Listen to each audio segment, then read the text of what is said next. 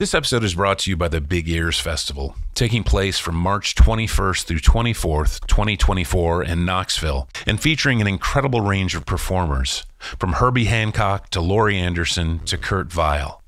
BigEarsFestival.org. This episode is brought to you by Atomic Books. Atomic is an independent bookstore full of objects made of paper, vinyl, plastic, and various other actual materials at the edge of time.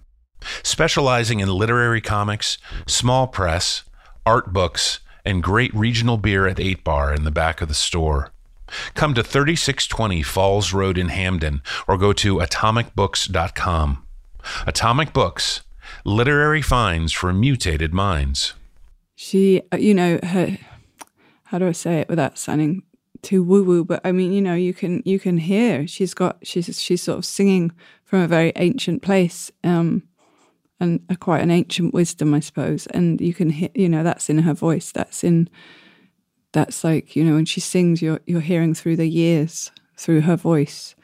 And yeah, I think she was, and her music will always be very connected to something ancient. And I think that's why people were so affected by her singing and by her songs and her presence.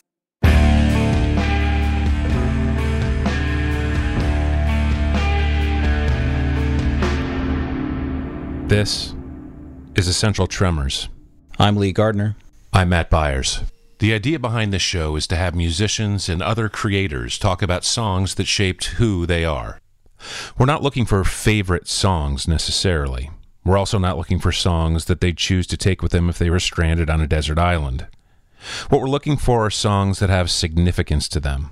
Songs that might have changed the course of their creative lives or their lives in general.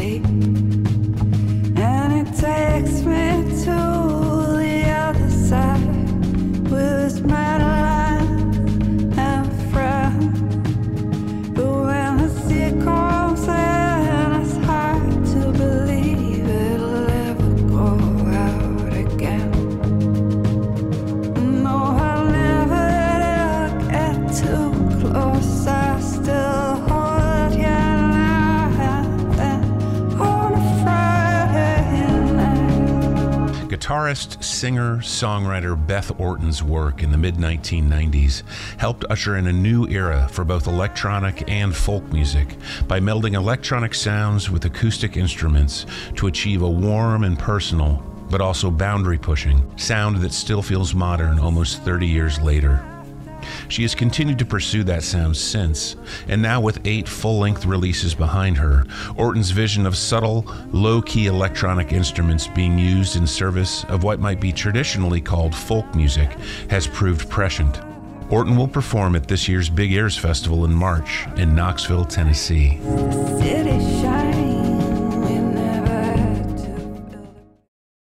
The first song Orton chose as being formative for her was I Am Stretched on Your Grave by Sinead O'Connor.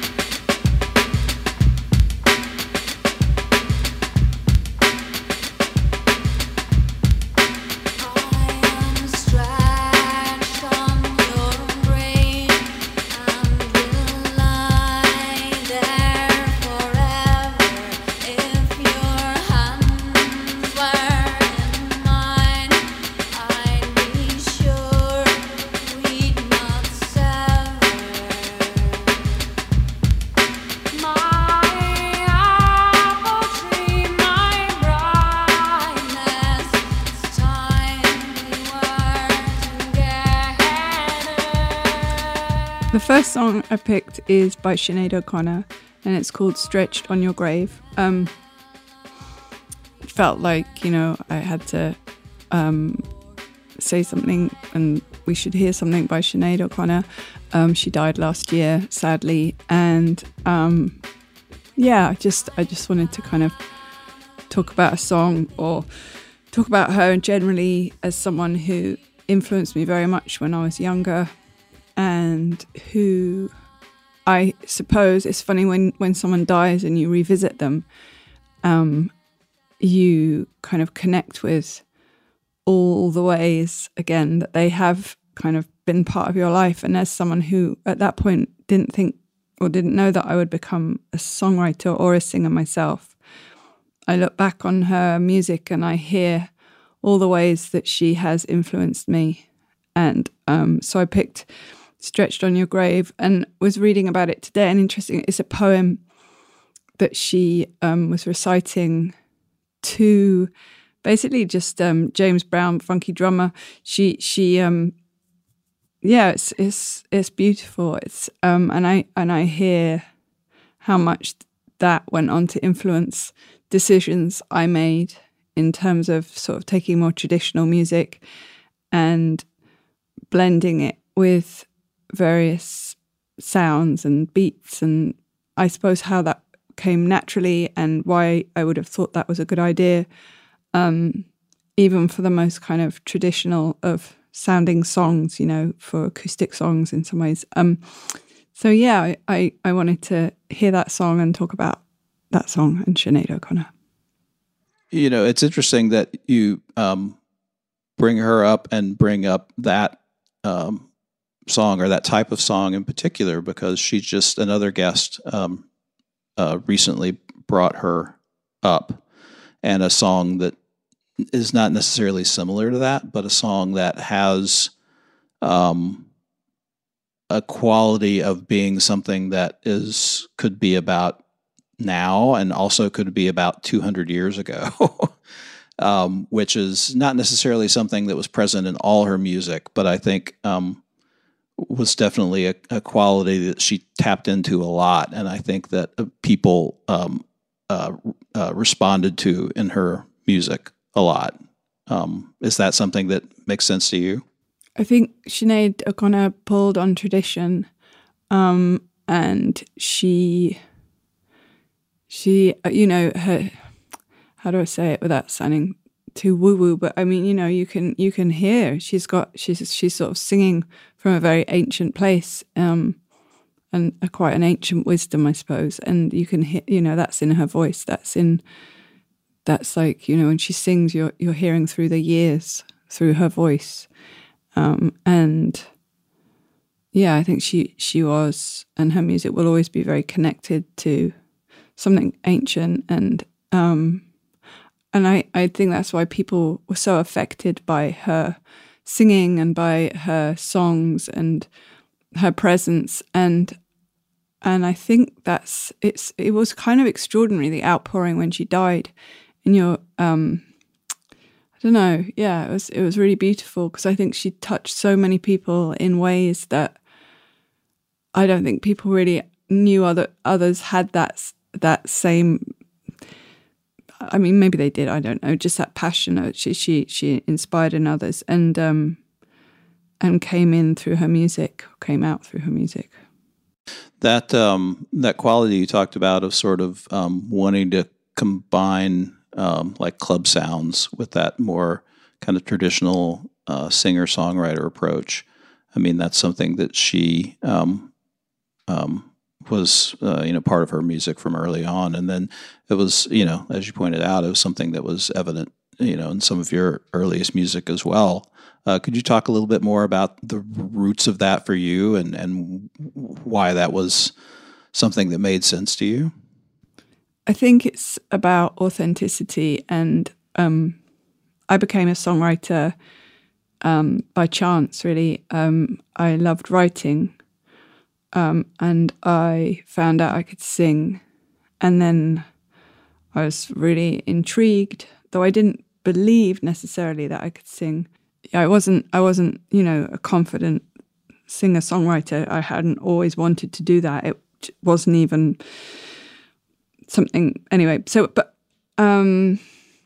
So when I started making music, it was very important to me that it be authentic to my experience and my life. And it turned out that I wrote songs on acoustic guitar, but to kind of imagine myself as the sort of pure folk singing, lady, gal, kid, whatever I was at that point, just seemed inauthentic. So for me, it wasn't like I was out raging at the clubs all the time, but I was really into music, and I was really into dancing, and it wasn't like a kind of scene necessarily at that point. And I suppose when I started writing songs, they are quite, they're from the heart. They're quite straightforward. But for me, the kind of ability to really sing into the depth of what I felt they were about was to have a bit of grit. And when I could, not always. I think working with beats, working with sounds and atmospheres in the way that I started to with, say, Andrew Weatherall on my first record it allowed for me to really go in deeper on the songs I was writing. And I think I started out as well, I worked with the Chemical Brothers, and that was pretty, that turned out to be really amazing, wild music. But again, I didn't come to it with anything but who I was, and I really again enjoyed that kind of like that meeting point. And when I hear Sinead O'Connor singing "I'm Stretched on Your Grave" over a James Brown drum, I love the simplicity of it as well. I love that it is just that loop and her singing almost, pretty much. Not entirely, but, it's very spare. And it adds such a lot to the sound of her voice, to the words. It's to me, it's like it makes total sense that what she's saying is given kind of more, I don't know, there's a weight to what she's saying anyway. It's just beautiful poetry, spoken, sung in the most sort of, as we say, ancient tradition. And I don't know how that when you put a drum to that, it's just something else, some other kind of ancient truth kind of evolves. So anyway, I suppose that sort of naturally happened. Also, I worked with William Orbit. He's who found me as a singer. He's who decided, but he said I could sing, and he taught me how to write songs. So a song like "She Cries Your Name," I would basically go to his house, and where he had his studio in Crouch End, and he would be working on all sorts of crazy stuff like Madonna, "Justify My Love," Seal, Crazy. He was working, I can't even remember all the people he was working with on remixes and stuff. And I was like 19. I had no of this world that he, like the pop. I was sort of, I was a little punk growing up, and but I loved Prince, and I think he was working on a Prince song. Anyway, it was amazing. But and he'd pay me like a couple of £100 or something like that to do backing vocal, like and ah. And then one time I just started to and ah a bit more and do my own thing, and then he started building a little thing, and then we did this song "Water from a Vine Leaf," and I did some spoken word, and that was, that's sort of how it all began. And then I started singing this melody that was the song "She Cries Your Name," and basically he taught me how you write a verse. And I understood verses because I love poetry, so I liked writing. I loved other people's poetry. I wasn't exactly like a prolific poet myself, but I understood the form, and I started to write my songs that way. And he had guitars sitting in his studio, so I started to write on his guitars, and really simple chords. Like I had this blues book at home, so I just used to like go through and find little chord progressions I liked, and then melodies would just tumble out, and that was what wrote Trailer Park and Central Reservation. And then beyond that, I started to sort of develop, just play around, find tunings and so on, and that's how I sort of became a songwriter. Anyway, there you go. I'm curious. Did you ever? I don't know. I don't think that you ever worked together, but did you ever meet her? Did I meet Sinead O'Connor? I think I might have met her at a Hal Wilner. I can't remember which one it was, but Hal Wilner used to do, the group shows with all different people, and definitely she was one of them. I don't know if I got to meet her. My memory is terrible, and but also I don't remember it. Might have happened. Who knows?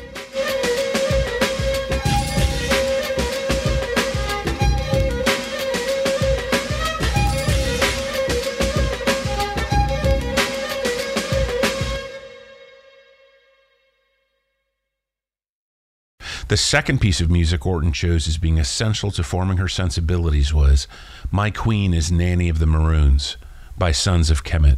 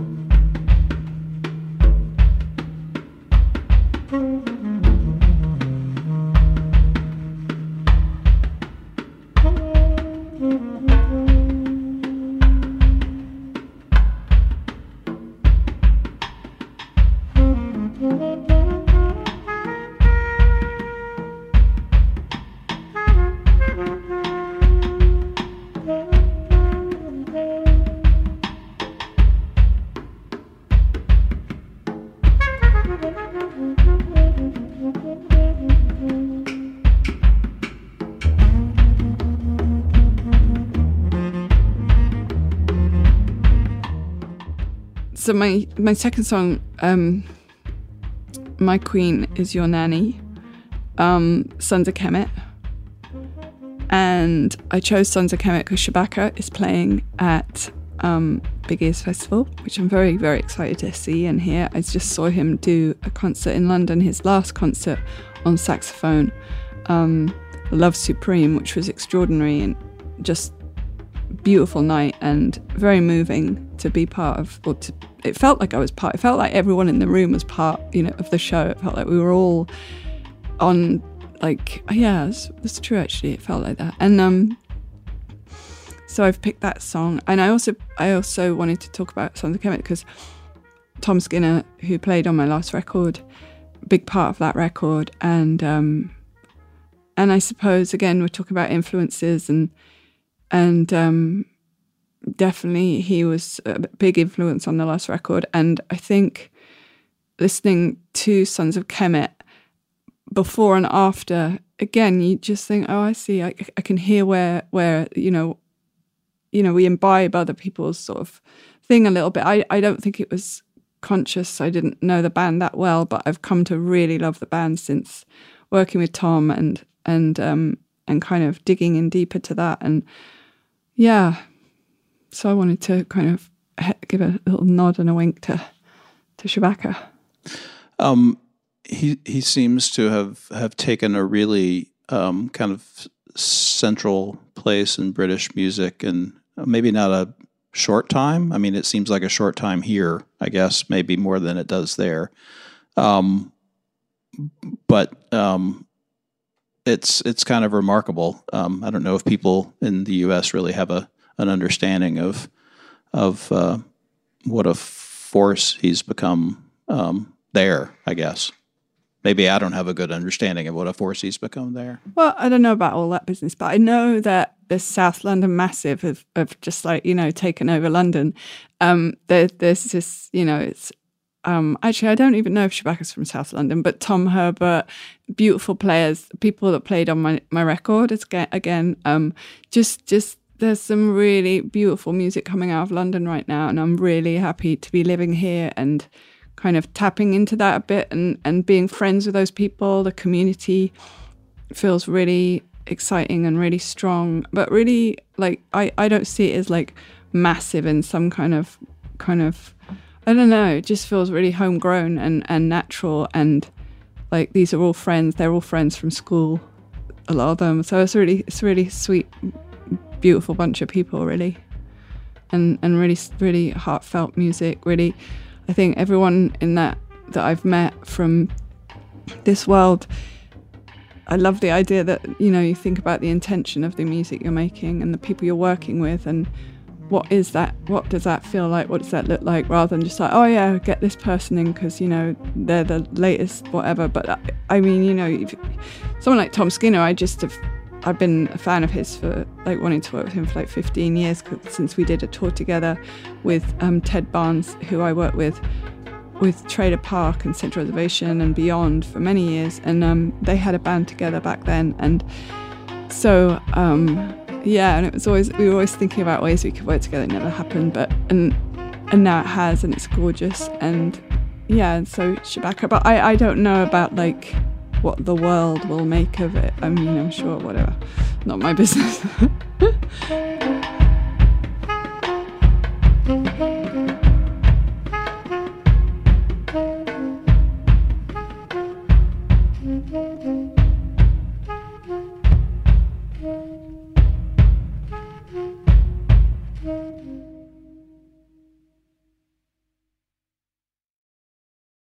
Beyond Video is a volunteer-run video library in Baltimore. Basically, an old-school video rental store reimagined with a 21st century nonprofit twist. Beyond offers nearly 30,000 titles from every region, era, and genre of cinema on DVD, Blu-ray, and VHS, a collection created by crowdsourcing disc donations from movie lovers like you. With no rental fees or late fees, members get unlimited rentals from their collection for a small monthly donation. Find out more about joining or donating at beyondvideo.org. Or when in Baltimore, visit Beyond at 2545 North Howard Street. And for a limited time, new members who mention Essential Tremors when signing up will get an extra month for free. What do Tony Conrad, Rhys Chatham, Captain Beefheart, and Faust have in common? Each have legendary recordings on the Table of the Elements record label. Long out of print, these and other records from the label are available again with the Table of the Elements Discovery Box, available only at WithinThings.com. Within Things Curiosity Shop has partnered with the label to help continue their legacy of connecting sound with listeners since 1993. Visit WithinThings.com and search Table of the Elements to learn more.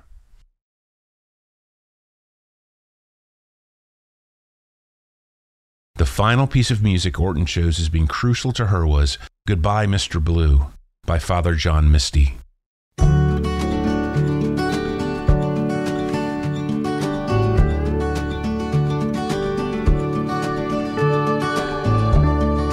This may be the last time I put on my shoes.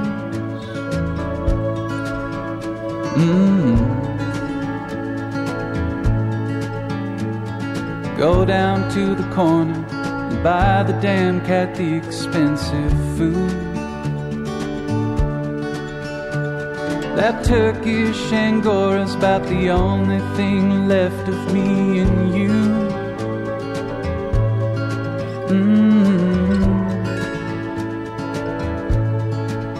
Early this morning, he started making sounds that say, don't the last time come too soon. The reason I want to talk about Goodbye, Mr. Blue by Father, what's his name? John Misty, that guy, is because it's funny. It's a funny song. I love a funny song, but it's like that humor and pathos thing. But the other reason I want to talk about it is it allows me to talk about Little Green Apples by Roger Miller.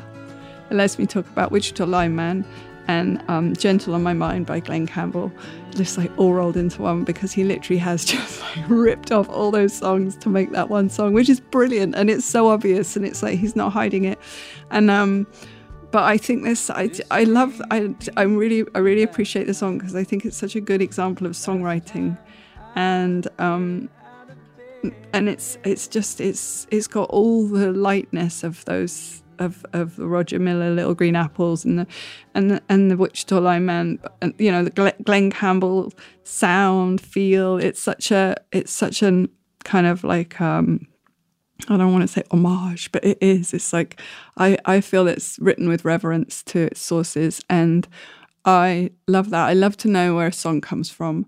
I know that I give a nod and a wink, that expression again, to songs that I love, and in my music maybe not as blatantly as this one, but it's such a good song, and the lyrics are so good, and it's funny, but it also it's deep, and it's sad, and it's like, there's a lot going on in there. Anyway, I just wanted to throw that out just so I could talk about all those songs combined, because there's some of the best songwriting ever. I love Glenn Campbell. I love all that era of songwriting. It's great.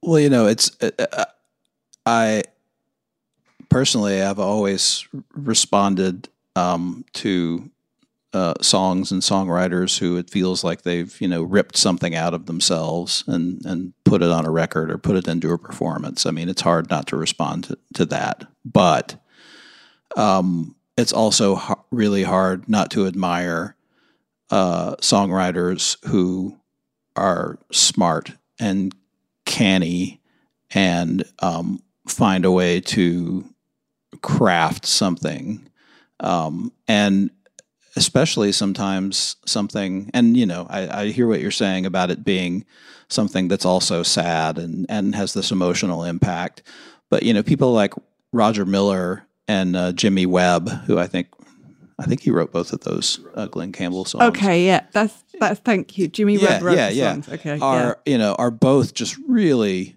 super smart, really clever songwriters, and Roger Miller in particular is a super brainiac songwriter, was a super brainiac songwriter, and really funny. And I've always admired songwriters who know exactly what they're doing and like go for a certain effect and get it. And then and I don't know if this is my own personal hobby horse, but like songwriters who figure out something and then I always thought it was like Prince was a genius in lots of ways, but I always thought it was genius for him to write a song called 1999.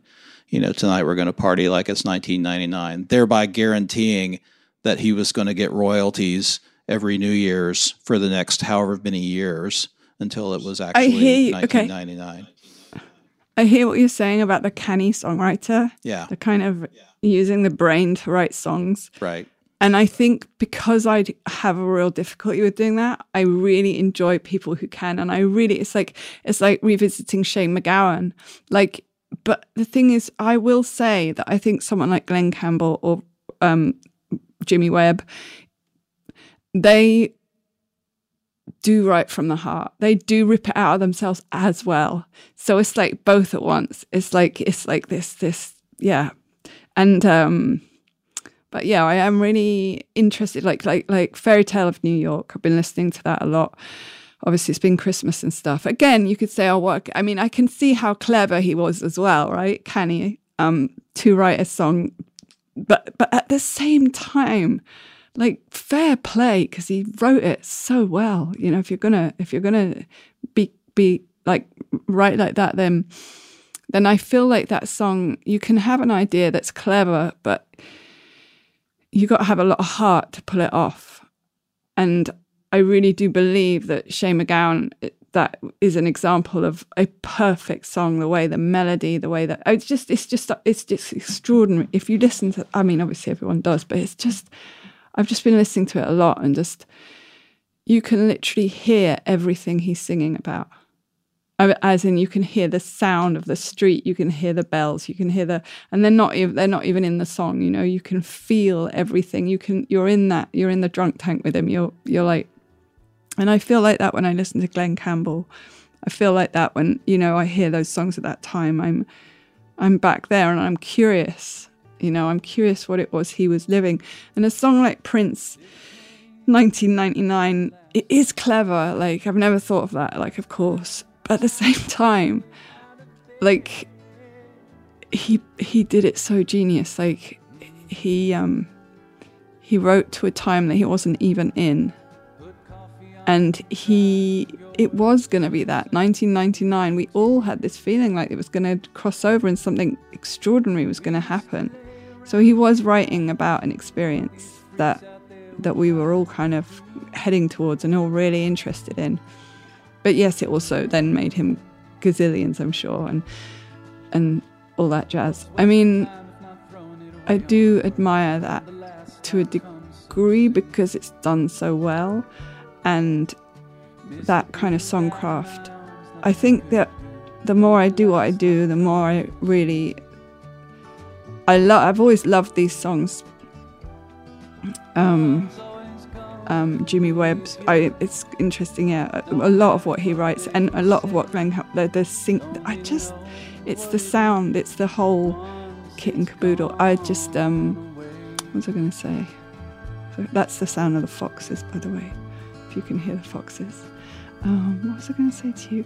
Yeah, it's interesting. Songcraft, all about the songcraft, and now I appreciate it more what it is that's pulling me. But here's the interesting thing, because it's written so well, I can't compartmentalize it. I can't suddenly pull it apart and be like, oh, you're just pressing a button there, you're just doing that, because even if one part of my brain is on like, wow, that's so brilliantly written, I'm also just still in it, I'm still carried along by it, and it's just, yeah.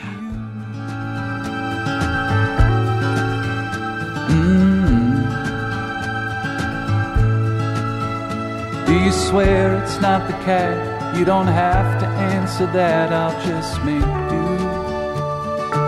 This has been Essential Tremors. Essential Tremors is produced by me, Matt Byers, and Lee Gardner. Essential Tremors is distributed by WYPR Baltimore. For more information about Essential Tremors, go to essentialpodcast.com. Thanks for listening. If only then I knew. Last time was our last time, would have told you that the last time comes to